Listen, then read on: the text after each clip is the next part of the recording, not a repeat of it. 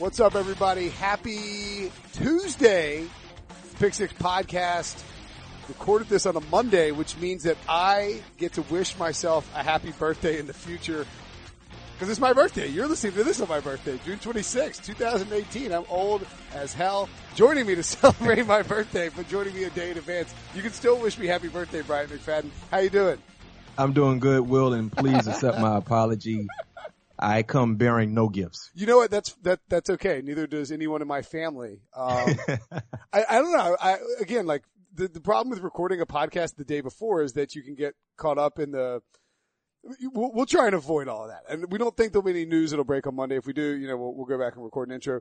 But instead, we're going to talk about, and I think we've got it locked down. Brian's going to be joining us every Tuesday moving forward. Very excited about that. You can follow him on Twitter at BMac_sports talk. You should be watching him on CBS Sports HQ, where he does terrific work, and all of our wonderful CBS Sports platforms. So we're going to talk about, the Jameis Winston situation, continue to expand on that. I mean, the reality, Brian, is that this is the off season. This is the dead period between before training camp starts, between OTAs and training camp. And when a superstar quarterback or a star quarterback, a former first round pick, gets suspended for multiple games, it's going to dominate the headlines. And we'll also hit on some sleeper defenses. And, maybe we'll talk about the top 100 from NFL Network, which is the second best top 100 behind Pete Prisco's. But first, I'm curious because with this Jameis thing, it seems like 3 games is going to be our minimum suspension here. It could end up being more depending on what the NFL investigation ultimately finds. But you have some unique experience in that you played on the Steelers in 2010 when Ben Roethlisberger was suspended for a personal conduct policy violation by Roger Goodell, not out of nowhere per se, but I mean, same as with Jameis and maybe even more so. And it was interesting because in 2010, this is pre-Twitter, for the most part pre-Twitter, and the internet was around clearly, but things weren't as intense as they are in 2018. I mean, Ben Roethlisberger dominated the headlines for his suspension, right? I mean, it was all anybody was talking about. Yeah. It was I guess the biggest story leading up into the season because Big Ben was already a Super Bowl winning quarterback, 2-time champion to be exact. And many teams, I guess experts analysis, they felt like Big Ben gave us the only opportunity to win that ball game. And I see a lot of similarities with our team in 2010 and what you have here in Tampa with the 2018 team at the quarterback position because Big Ben was already a franchise quarterback. He was already a Super Bowl winning quarterback. Jameis has that skill set to be an ideal franchise quarterback. But outside of Big Ben on our 2010 team, where we had an established, experienced backup quarterback in Charlie Batch, a guy that he played a lot of football. He started throughout his career and he embraced the backup role. And they have that right now in Tampa with Ryan Fitzpatrick, who will be the starting quarterback. And granted, we've seen the highs and the lows with Ryan Fitzpatrick, but he's played a lot of football. And I think right now for Tampa, just being a part of this situation before my career in 2010, Tampa has to find a way to take pressure off of Ryan Fitzpatrick's plate. And that's what we did for Charlie Batch. Now, granted, our defense, I would say, and I'm being unbiased in making this statement, probably was 10 times better than the current Tampa Bay Buccaneers defense. I think you're actually being I think you're being unbiased. I would say it's probably like 15 or 20 times better. I mean, you guys were still rolling with I mean, that was peak Steelers defense at that point, right? Oh, no question. We were playing an all-time high, but we understood knowing that Big Ben would miss the first 4 ball games. Well, we knew we needed to be lights out. We needed to be consistent. In the first 4 ball games, the week 1 matchup against Matt Ryan and the Atlanta Falcons, we only allowed 9 points. Mm-hmm. Second week against Tennessee, we only allowed 11 points.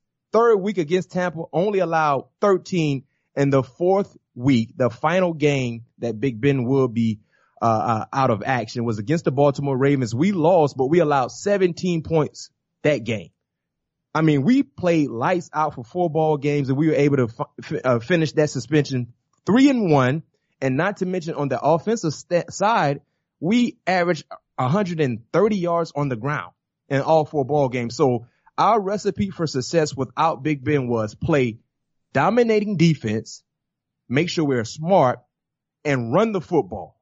Run the football, play good defense, and that allowed us to be 3-1, and clearly everybody kind of out in the first month of the season because they felt like the schedule we had, Will, was going to be too much to overcome without Big Ben. Yeah, and so this is I find this all this very fascinating, and this is kind of taking me back. This is actually the first year, 2010 was the first year I worked for CBS.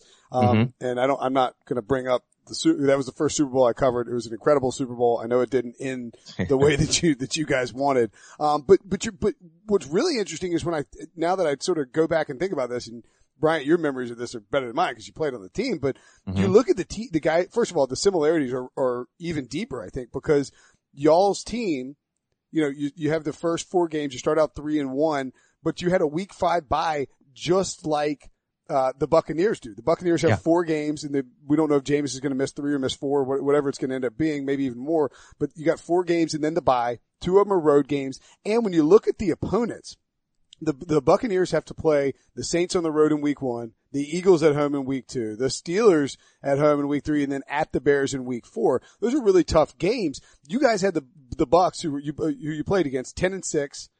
The Titans finished 6-10 under Jeff Fisher. The Falcons, the team that you talked about, were 13-3 and ended up being I think the number 1 seed in the NFC. And then the Ravens that year, the only loss while Ben was gone were 12-4 and finished second in the division. I mean, that's a stacked group of teams that you played against, right? No question. I mean, outside of Tennessee, the other 3 teams were clearly above 500. Yeah, and there's I think that Tennessee team, I have to dig even deeper in that, but was Haynesworth still? No, Haynesworth was gone off that team, but that was still a Jim Schwartz led defense, I think. I mean, you had guys like Stephen Tulloch and, Cortland Finnegan was on that team. Yeah. This is a good defense. I wonder. They had Kerry Collins, Chris Johnson. Yeah. This is not a bad Tennessee team is the point. So you guys went 3-1 against a really tough schedule without your 2-time Super Bowl winning. And by the way, Bryant McFadden also has 2 Super Bowl rings. Let's not forget about that either. Without your 2-time Super Bowl winning quarterback, I wonder, do you think Tampa is capable of reproducing the same formula in that, they don't have the same caliber of guys that we know of for sure, but they did go out and they traded for JPP, Jason Pierre-Paul. They signed Vinny Curry in free agency. They drafted Vita Vea in the draft to pair with Gerald McCoy. They got a really good front 4. Levante David's there in the linebacking core. Quan Alexander as well. Vernon Hargraves. Vernon player. Brent Grimes. Yeah, they got bodies there, and they added Ronald Jones in the draft as well.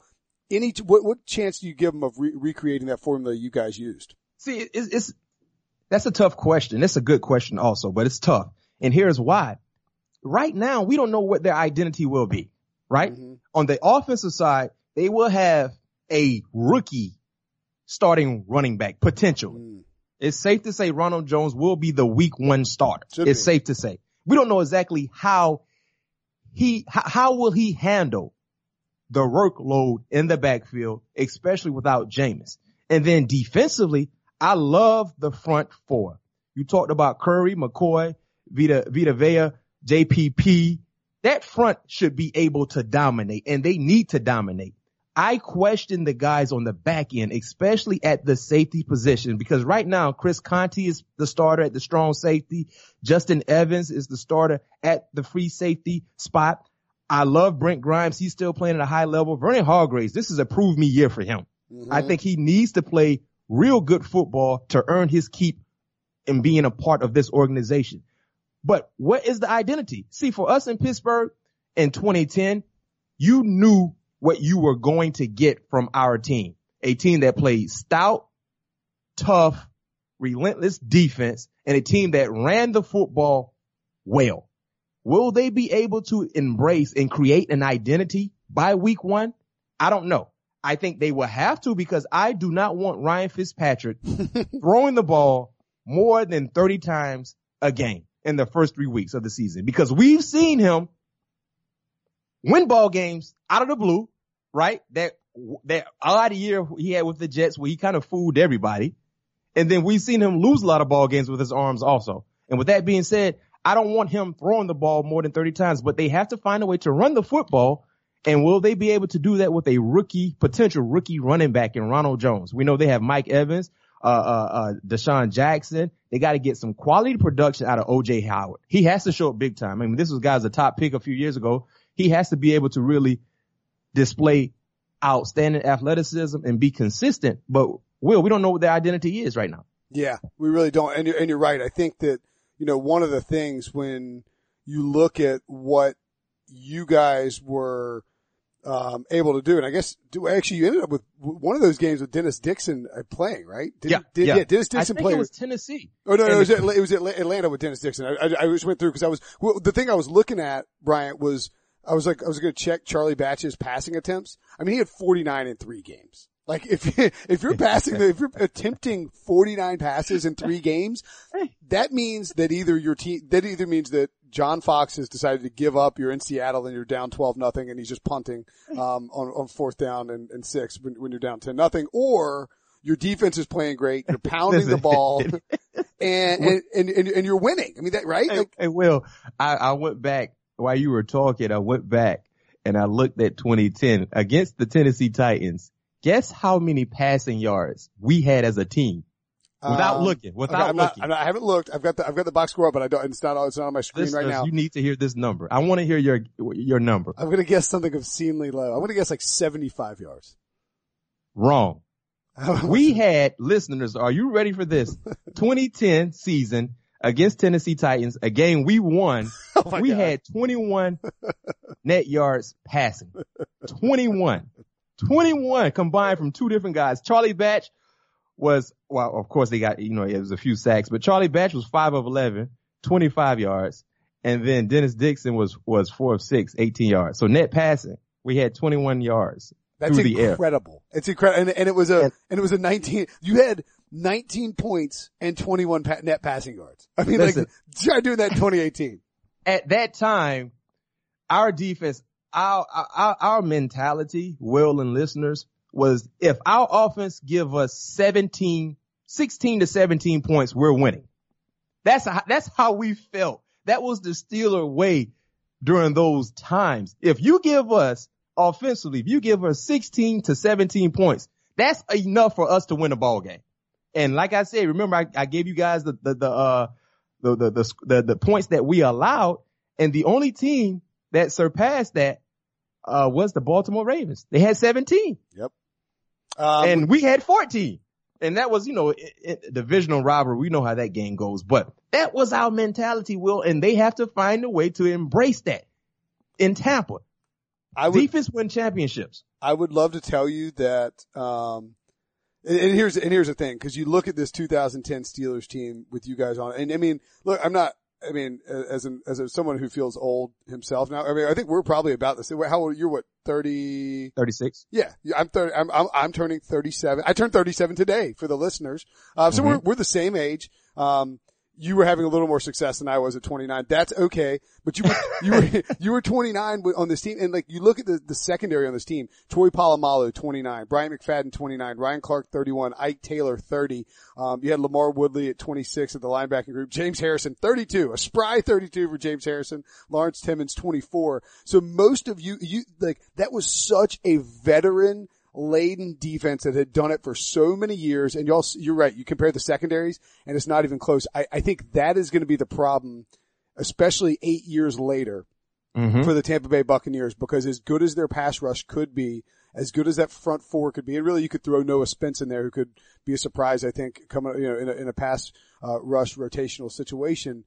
I forgot about Noah Spence. Yeah. I like his game. Yeah, exactly. I mean, he's a second year player. They are going to struggle a little bit, I think, covering on the back end. And when you talk about playing teams like the Saints, who love to can wing it around, if they need to, the Eagles, the Steelers, certainly. I mean, like, who's covering Antonio Brown? And then even the Bears, who I think will be better. I think it's going to be, that's the biggest difference. And you're right. That's the biggest difference between those two teams. The secondary for the Steelers back then in 2010, substantially better, more veterans. You guys knew factually that you, like you said, Bryant, you could hold teams to 17 points or less. So the Buccaneers are just going to have to figure out a way to run the ball effectively. I don't know if Ronald Jones is necessarily a feature back. I like him a lot, but I don't think he's a 30 carry a game guy. No. And then they're just going to need to get a lot of pass rush. So if you're the Bucs, I don't think you're looking at 3-1. I think 2-2 is a slam dunk, grand slam home run victory. Hey, if the Bucs go 500 in their first 4 ball games, pop the champagne. Yep. Absolutely. You have to celebrate. Yep. And you know what? The crazy part is that's what they were saying with us. Best case scenario in the first 4 ball games, everybody was saying the Pittsburgh Steelers best case scenario, they go 2-2. Yep. But we use that as bulletin board material, and we use it as motivation also. What is the, again, the veteran situation I think is different. How do you think the issues that Jameis is dealing with off the field, and how does the locker room respond to that with what Jameis had happen? I mean, you have to really be shocked hearing this because that incident happened in 2016, correct? Yeah. Yep. I mean, so Jameis played 2 seasons. If you talk about 2016, 2017, I don't know if it was regardless, he played 2 years since the incident, and now he is being suspended right before training camp starts. But as a team, you have to understand and just accept it and don't allow this to define your season, because it's only 3 ball games. And we're talking about, if you're a Tampa Bay Buccaneers fan right now, we just talked about a Pittsburgh Steelers team that missed their starting quarterback for the first 4 ball games and went on to compete for a Super Bowl championship against a very, very difficult schedule. So you can still weather the storm. You have an experienced player behind Jameis and Ryan Fitzpatrick. They need to find a way to run the football, and all the newly acquired players on the defensive side, they need to earn their worth. JPP, this organization believes you still have a lot left in the tank. You have to provide some type of impact in the first month of the season. The same can be said for Curry. We know McCoy, he's a grown man. Vita Vea, outstanding run stuffer, a guy that can be a big time difference maker. You look at the linebackers and Alexander and David. I just question the secondary, especially at the safety spots.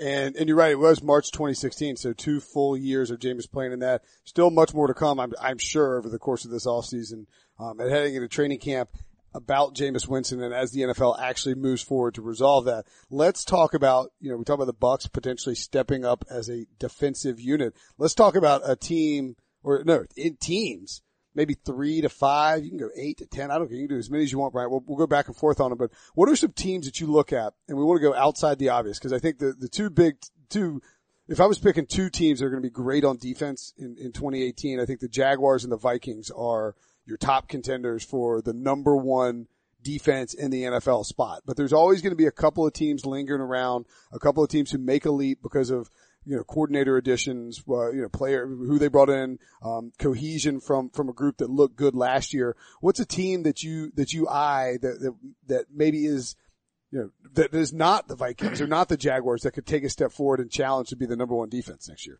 I have 3 teams, and listeners, these 3 teams, trust me, they will come through big time. I like it. For you, if you're a fantasy player, if you're trying to get your fantasy lineups in line, listen to me right now. My 3 surprise defensive units for 2018, my number 1, and I love this team.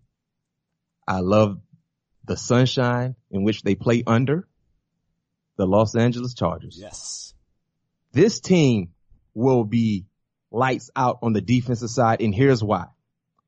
They have arguably the 2 best duos as far as rushing the passers in the league, in Joey Bosa, Melvin Ingram. Now, when you look at the draft, being able to select Derwin James, he will be the Cam Chancellor of that defense. So now you got 2 guys in the front that can dominate a ball game at any given time. They've shown that throughout their short professional career. Now you're able to add an outstanding difference maker in the secondary, playing alongside one of the best unsung heroes at the cornerback position in Casey Hayward. Not to mention, Jason Verrett is finally healthy, and he's in a prove me type of year. So you better believe he's going to put forth his best effort. You got Denzel Perryman. He's back healthy. That's the only question mark I have about this defense is the linebackers, but I think everybody else surrounding them, they're so good, they should be able to weather the storm and just do what's accordingly. So I like the Los Angeles Chargers, especially when you look at Joey Bosa, Melvin Ingram. Those two guys by themselves can take over a ball game and they can win ball games for you. And if it wasn't for that ugly month, the month of September in 2017, they would have been in the playoffs. They would have been a playoff team. That's my number one. I'm painfully aware, and I think that is the best choice. And when we were sort of going through the process of picking of this, I want to let you pick first, because I mean, anybody who listens to this podcast or follows me on Twitter, you follow me at Will Brinson. You can follow Bryant at BMac_sports talk. Knows that I'm a huge Chargers honk, and they're the obvious choice. Derwin James should have been a top 5 pick. Quarterback value excluded. You're right on Jason Verrett, spot on. He's entering his 5th year option season, going to make $8.5 million. But if he has a big year and stays healthy, he is going to get paid a ton of money.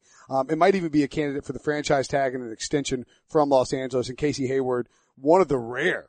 You don't see that in the NFL in 2018 with the salary cap booming. You don't see guys get signed in free agency and go on to become stars. And Casey Hayward has become just that. And you're right. The way that Derwin James fits in with Gus Bradley's defense, fantastic. They also added Justin Jones out of NC State, who can fill the void while Corey Legit's dealing with a 4-game suspension. Who else you got? My number 2, the Houston Texans. Ooh. Now, this was a defensive team a few years ago, was one of the best defensive units in the league. But I like the Houston Texans as my number 2 sleeper dominating defensive team because of a healthy J.J. Watt, a healthy Whitney Merciless. And I just talked about the duo the Chargers have. This is a heck of a duo also. You talk about the only thing that can stop these two guys from dominating is injuries. If they're healthy, they will have some type of impact. But, oh, by the way, if you want to take sub Whitney Merciless out and put Jadeveon Clowney in there, you can do that also. So you know what? Let me rephrase this. They're not a duo. They're a trio. They have the best trio of pass rushers in the league. The only thing, like I said, that can stop or slow these guys down is an injury. So when you look at those 3 guys, as far as rushing the passer, and not to mention they all play real good run defense for the Texans, you have to like that makeup. Then Bernard McKinnon just signed a big-time deal, and quiet as kept, he's been a hellraiser for this defense. I see why they decided to reward him with a nice payday, because this guy has been running sideline to sideline since day one. Mississippi State Bulldog, he came in with the Fury, been playing lights out since day one. I like him at the linebacker position in the middle. He's the guy I guess you can say he's the ultimate quarterback for that defense. And then Zach Cunningham played real good football for them too. You know, when he was a second rounder a few years from Vandy, yep. He's really been playing good football. But then when you transition to the secondary, signing Aaron Colvin from the Jacksonville Jaguars provides much needed depth in the secondary. Now you're able to move Jonathan Joseph. He's still there starting, but Kareem Jackson, now he becomes more of a nickel dime type, and the same can be said for Kevin Johnson. And you have the Honey Badger. The Honey Badger. This is a big year. We talked about Jason Verrett, right, Will? This is like a contract year for the Honey Badger. This defense is going to be, it's going to be tough. And guess who's calling the plays? Back again. Romeo's back. Romeo should have never left. I know they took the title away from him. Verbal became the defensive minded guy, the play caller. But remember, the last time that Romeo Cornell was calling plays, this defense got them to the playoffs with me and you playing quarterback, basically. So that's my number 2. I was going to say one more thing just on the Texans really quickly. Yep. You talk about Jason Verrett and the Honey Badger, Tyrann Mathieu doing in contract years. You know who else is in a contract year? And secretly there haven't been a whole lot of buzz about it. Jadeveon Clowney. He's getting $12 million this year. Yeah. Dude, Clowney was the number 1 overall pick. Like he was the guy, the destroyer of worlds, and he hadn't gotten paid yet. And he has been playing real good defense. Yes. And another reason why I like the Texans, and I'm gonna move on to my 3rd team. When you look at their division, is there any offenses that scare you in the AFC South? I like the Titans, but nobody scares you. They're going to get the Jaguars twice, with Blake Bortles and they can play against the run. You pointed out correctly. And they're going to get the Colts who have improved the offensive line a lot, but they're putting rookies on that offensive line and Quentin Nelson and Braden Smith and Andrew Luck. We don't know anything about Andrew Luck. Exactly. And when we talk about the Titans, let's not forget you got a little grasshopper, sensei thing going on with Bill O'Brien, Romeo Crennel, and Mike Vrabel there too. Exactly. I like that. I like that analogy.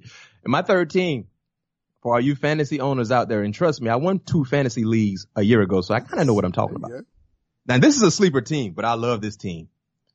The Monsters of the Midway, they're back. What? Chicago. Wow. Chicago. Quiet as kept, Will. This was a top 10 defense a year ago. Under the radar. They have, in my opinion, the best young defensive unit in the league. Young. I'm talking about youth. Now, Jacksonville, they're extremely young, but Jacksonville got a few quality, older, experienced pieces on that defense, especially in the front. But when you look at the Chicago Bears defense, youth is on all 3 phases as far as the front, the second level, and the third level. The guys in the secondary, Akeem Hicks, big time baller. Eddie Goldman, he's like the anchor of that defense, and he's from Florida State. You have to love him because of that.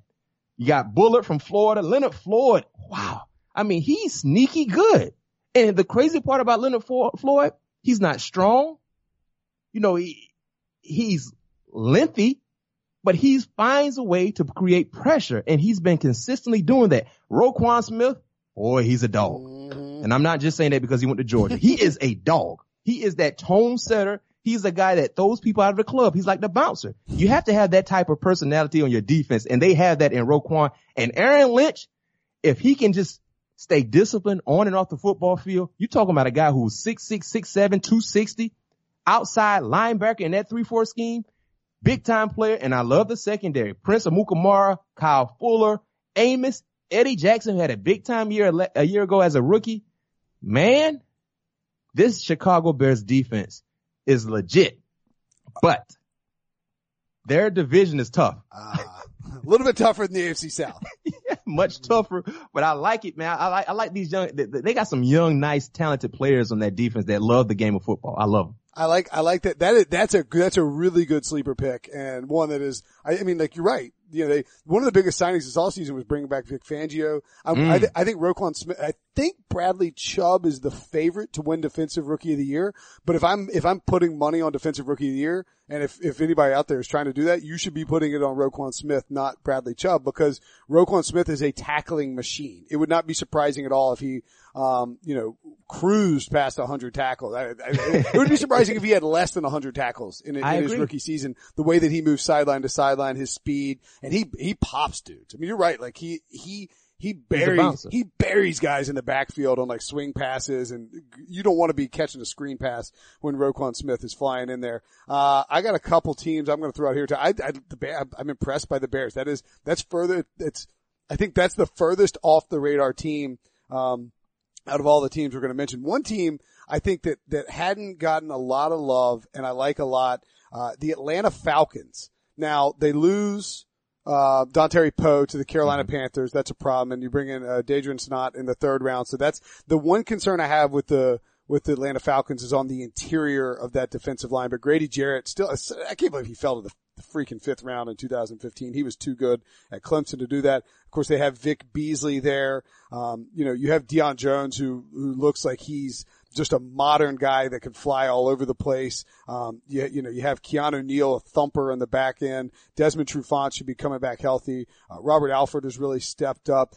You worry a little bit about the pass rush. I know Pete Prisco is really high on Tack McKinley, and he thinks he could have a monster season. He and Vic Beasley and Grady Jarrett should give them enough up front with the bodies that they're rotating in. And I think the one thing, Bryant, that you've seen with this Falcons defense is that it's so young. I mean, all these guys are basically from 2013 on. I mean, that's when Alford and Trufant were drafted, that they've gotten better and better as the season has gone along in each of the last 2 years. And it wouldn't surprise me if they came out of the gates firing this season under Dan Quinn, who has done a really good job building talent in Atlanta.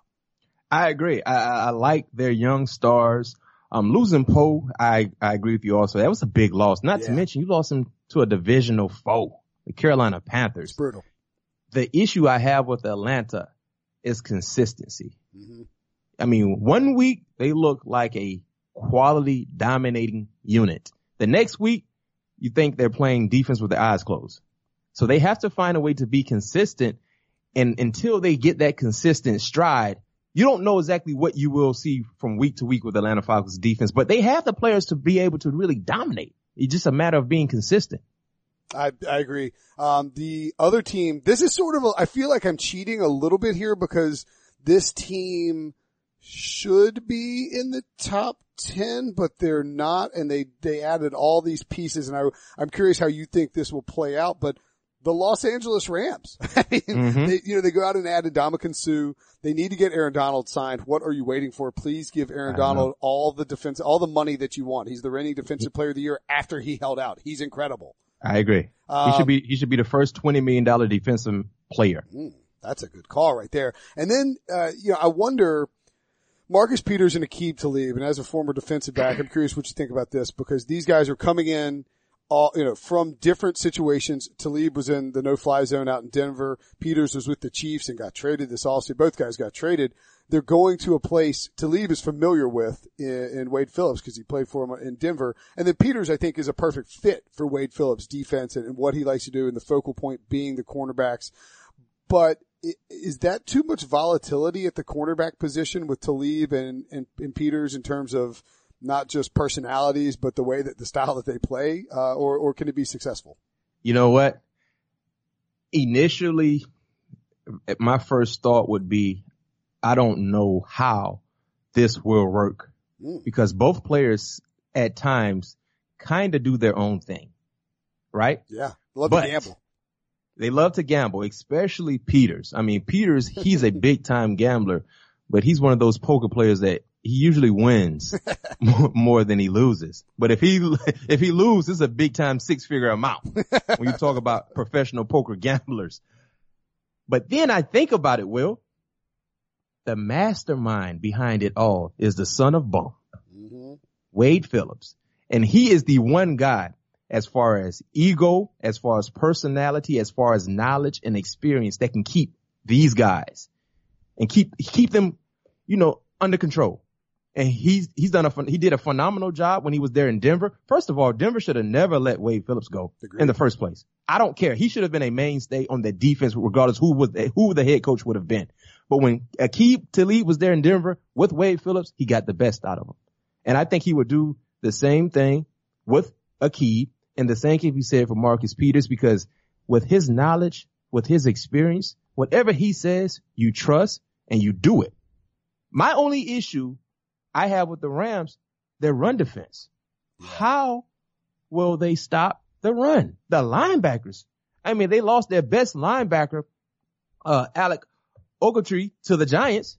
And granted, he had some issues playing that new 3-4 they're running now out in LA.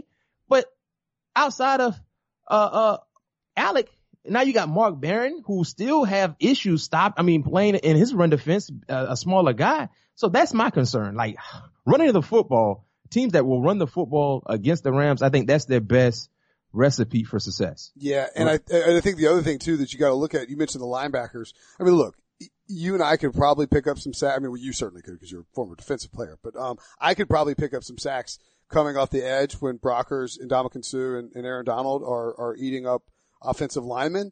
But I mean, let's be realistic here. Matt Longacre and Samson Ebukam are their two best pass rushers from an edge perspective. And I think that there are going to be ways that teams, as hard as it will be to stop those guys on the interior, there are ways that teams can kind of scheme up an ability to slow down the pass rush from the Rams. And so like, let's say, I'm trying to, like a team that has a really good tight end, right? A really good pass catching tight end who could also block, maybe like a Travis Kelce type. Maybe the Chiefs are a good example here. You load up the line, you protect Patrick Mahomes, and then you let, Kelce release and go up the seam. And you got your wide receivers and Sammy Watkins and Tyreek Hill drawing attention from these cornerbacks, or maybe like if you move Talib to guard Kelce, then all of a sudden you leave Tyreek Hill or Sammy Watkins wide open. I don't know. There's a game of chess here that I think can be advantageous for offenses because the pass rush sort of lacks some gas too. Yeah, I agree. I think we know about Aaron Donald. We know about Sue, Brockers, outstanding front that they have. But me personally, if I'm an offensive play caller, if I win first down, we're going to be where we need to be. And when I say winning first down, listeners, offensive terminology, that basically means gaining at least 4 yards on first down. That's a win. 4 to 5 yards, that's a win. Defensively, if we can hold them under 4 yards, that's a win for us. So if we're winning first down, now you're in a 2nd and 6 situation where you can't really dictate what you will see from that offense. And the best way to do that, and also too, the elephant in the room, Will, is that we've never seen Sue play in a 3-4 scheme. His entire professional career, he's always been a part of a 4-3 defensive unit. So how will he handle this adjustment? And we know from time to time, Sue has been the personality he has as a football player, he tends to do what he wants to do sometimes. You said that very nicely. He did very nice, very diplomatic. I like that. Yeah. He's an outstanding player, but as far as scheme, sometimes he ventures off the yellow brick road. And the thing too with this team is that when we talk about all these guys with big personalities and when you put it together on paper, it sounds really nice, but you are, what if the Rams start out slow and the offense isn't playing well and the defense isn't stopping the run or rushing the passer, and you have Ndamukong Suh, Marcus Peters, and Aqib Talib who are having in-depth conversations with each other on the field. That could go south. That's a lot of explosive personalities, and that doesn't always necessarily mesh right out of the gate. So I think that's that's one of the things to worry about with the Rams too. And speaking as a former player, when you have so many new players join your team in the offseason, as far as big egos, big paydays, big personalities, the best way to establish chemistry without being on the football field is doing things together in the off season. And it sounds a bit weird if you're a listener, but the reason why I say that, because you're learning the personalities that you will now work with, and you're beginning to trust them. They're trusting you. See, in Pittsburgh, one of the reasons we were so good and we were so consistent, we did not just have work relationships. And when I say work relationships, I didn't just talk to Troy when I saw him in the building. We had a relationship outside of the building, and we gained and earned trust from each other. And then when we got on the football field, it was like playing with your brother. Like he knew me like the back of his hand, and this vice versa for me. So when you talk about having newly signed players, Peters, Aqib Talib, Sue, I don't know if they actually been doing this, but let's get together every week. Once a week, we go to somebody's house, we play cards, we just fraternize. And that establishes great relationships, because you just can't have a work relationship and expect for you to be successful when you're playing a team sport.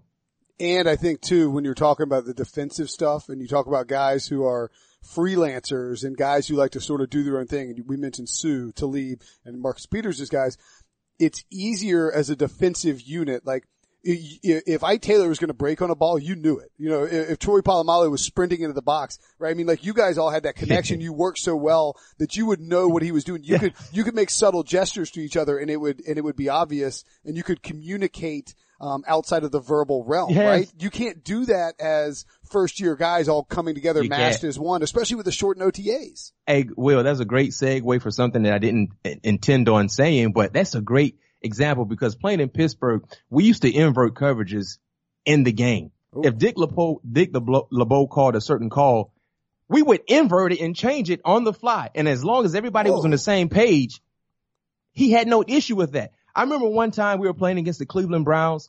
I don't know if it was 2008 or 2010.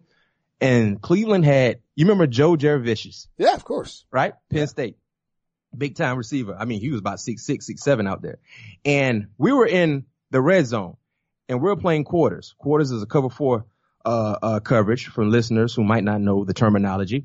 And each secondary player, as far as the 2 corners and the 2 safeties, they're playing quarters of the field. So we're just dividing the field. Now, Joe was the number 1 receiver. He was on my side. Now, Troy was the safety that was inside of me, but Troy recognized the coverage, and they were in Kings formation. Kings, for football terminology, is basically 3 receivers, 1 tight end, 1 back.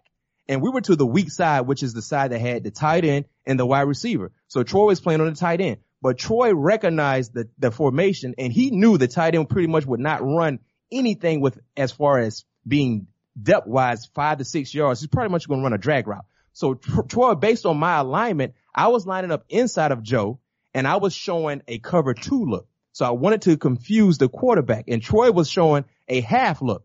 But what Troy told me, he was like, B-Mac. And this was not pre-snap communication. This was there at the line of scrimmage.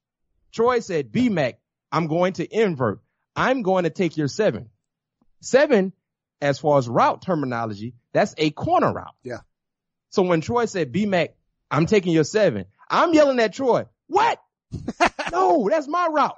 Troy said, B-Mac, I'm taking your 7. I said, Troy, if something go wrong, you better tell Coach LeBoy on the sideline because he's going to be looking at me like, B-Mac, what are you doing? So instantly, because I was showing a cover 2 look, all I did was I stayed put when Joe came off the line of scrimmage. I was probably about 6 or 7 yards, but I'm flat footed. Yeah. So now I'm going to rob anything short, knowing that Troy was going to take my corner route, and he had quality body position that if Joe did not run a corner, if he ran a post, if he ran a dig, Troy was already in body position to make a big time play on the ball. Those are the communication, I guess, scenarios we had as far as inverting certain things. And that's why people that used to play against us, they said they never watched Troy on tape because he would make you think he's doing something that we've never seen before as far as defensive coverages. That's awesome. I mean, and again, I mean, like, you can't stress how tough it is. You can't create that communication out of nowhere. Like, it has to develop over years of playing with each other and trust. And the fact that you guys would go off script of what the defensive coordinator would do, and the fact that this multi-time Hall of Fame defensive coordinator is perfectly fine with you guys doing it because it gives, like, there's nothing you can study. There's nothing they can study on film. You're showing cover 2, and this future Hall of Fame safety is just sprinting to this corner route take it away. There's nothing, maybe he'll sprint, maybe he won't. There's nothing to study there. It's the opposite of a tendency. You know what, Will? For us, we used to always say awesome. The element of surprise is something no one can prepare for. You don't know. You can't prepare for what you don't know you're going to see. You don't know what you will see. And for us, I mean, you never knew what you would get from us from the secondary standpoint. I mean, we used to line up all 4 guys in the secondary. We used to line up at the same depth as far as 8 yards off the line of scrimmage. And then eventually we roll into our coverage 3 or 4 seconds before the play clock hits 0. How can you how can you prepare and know what to expect if you haven't seen that before? You can't. It's a non-tendency. It's just something that doesn't exist in terms of film study. Yeah, and that's why I tell people all the time, and not being biased because I play the game of football, but football is the ultimate team sport. Yep. It's the ultimate team sport. When you look at basketball, you look at the NBA, you can put LeBron James on any other team. There's a good chance they will compete for a finals championship. You can't do the same in football. You can't put Tom Brady on another team and say they automatically will win or compete for a Super Bowl. You can't, because there's 11 guys on the field at the same time. They all have to be on the same page, and they have to be consistent. That's why it's so hard to study football, even to analyze football, even I think certainly as somebody who didn't play the game professionally, but even as a former player, because there's so many unknowns to each play, and there are so many moving parts to each play. Like, if a guy misses his assignment on the offensive line, it can turn into an interception, but it's not because necessarily Tom Brady made a bad decision or made a bad throw. Like, it could be that, the guard misses an assignment and then the tackle is trying to cover. You know what I mean? Like, there's so many different moving parts to it. We got long all of a sudden. So I'm going to give, that's fine, because that was an awesome story. And you, by all means, anytime we're talking and you have a story like that, you tell that story. I'm going to give one more team, actually Dick LeBeau's former team, that I think is a deep sleeper to be a top unit. The Tennessee Titans, They haven't been a great defensive team. They brought in Dean Pease to go with new coach. You mentioned Mike Vrabel before. I like that signing. Yeah, I do too. And I like the Matt LaFleur. I love their coaching moves this offseason. They only had two really high draft picks in this class. Rashaan Evans, though, who's a thumping interior safety. They're going to this 3-4 type of defense. And then you also add Harold Landry, who can come off the edge if he's healthy out of Boston College. But I think what really intrigues me, Brian, about this defense is that they have now developed, like we talked about, a secondary that knows each other and a secondary that can work together. Logan Ryan, who played with Malcolm Butler in New England, both those guys came from the Patriots. They're with the Titans now. Adoree Jackson, who was a 2017 first-round pick, explosive in the return game, and I think a guy who would have been, if he'd stayed in college another year, a top 5 or top 10 pick in this class. And then Kevin Byard, who is a safety that Deion Sanders doesn't even know who he is, apparently, based on his tweets. But they also have Jonathan Cyprien in the back end there. I think they've got a lot of talent on that front seven. On the defensive backfield. And Brian Arakpo stayed healthy. Derek Morgan, a 2010 first-round pick, still grinding out games there. Jarrell Casey remains underrated. If they can get some impact defense from those rookies, Rashaan Evans and Harold Landry, I think this can be a sneaky team in that Dean Pease defense. Yeah, I love Dean Pease. I mean, you look at the glory years as far as the last 5, 6, 7 years with the Baltimore Ravens. He really was a big-time play caller for them. Now, being able to get that same Raven mentality there in Tennessee, how long will it take? But they do have nice pieces in place. Talked about Rashaan Evans. Roquan Smith is a big-time dog. Rashaan Evans, he's a dog also. Yeah. They're basically light players. They love the game of football, and they have no regard for their bodies when it comes to making contact. They're sideline type of players, and I think he will be a day one starter, especially, once he picks up this new scheme that everybody on their defensive side has to learn. Jarrell Casey, I mean, he's been one of the best interior D linemen. He's one of the most underrated dudes in football. Yeah. And the reason why he's underrated is because the market, they haven't really been consistent as far as winning ball games. But if you talk about just playing good football, being an impactful player, you have to throw in his name as far as interior lineman. And yeah, this is a talented team for me, Tennessee wise. And in that division, like I said, offensively, we don't know what, Deshaun Watson will have in store coming off his ACL injury, but the first 4 ball games of this season, they got Miami, Houston, Jacksonville, Philly. Hello. We will know what type of team the Titans are by the month of October. This will be a playoff team or a team that will just miss the cusp again. Yep. And interestingly, that's 2 good matchups against questionable offenses and then 2 matchups against mobile quarterbacks who are coming off ACL tears. All right, we got to get going. You've got some HQ work to do. You're in the office today. Happy birthday to me or happy birthday to me. Send the tweets out and also he will like gifts if possible. I will take gifts from my family or just friends or followers on Twitter. Follow him at BMAC_sports talk. Bryant McFadden. Awesome talk today, buddy. Thanks for joining me. Oh, no problem. Thank you for having me.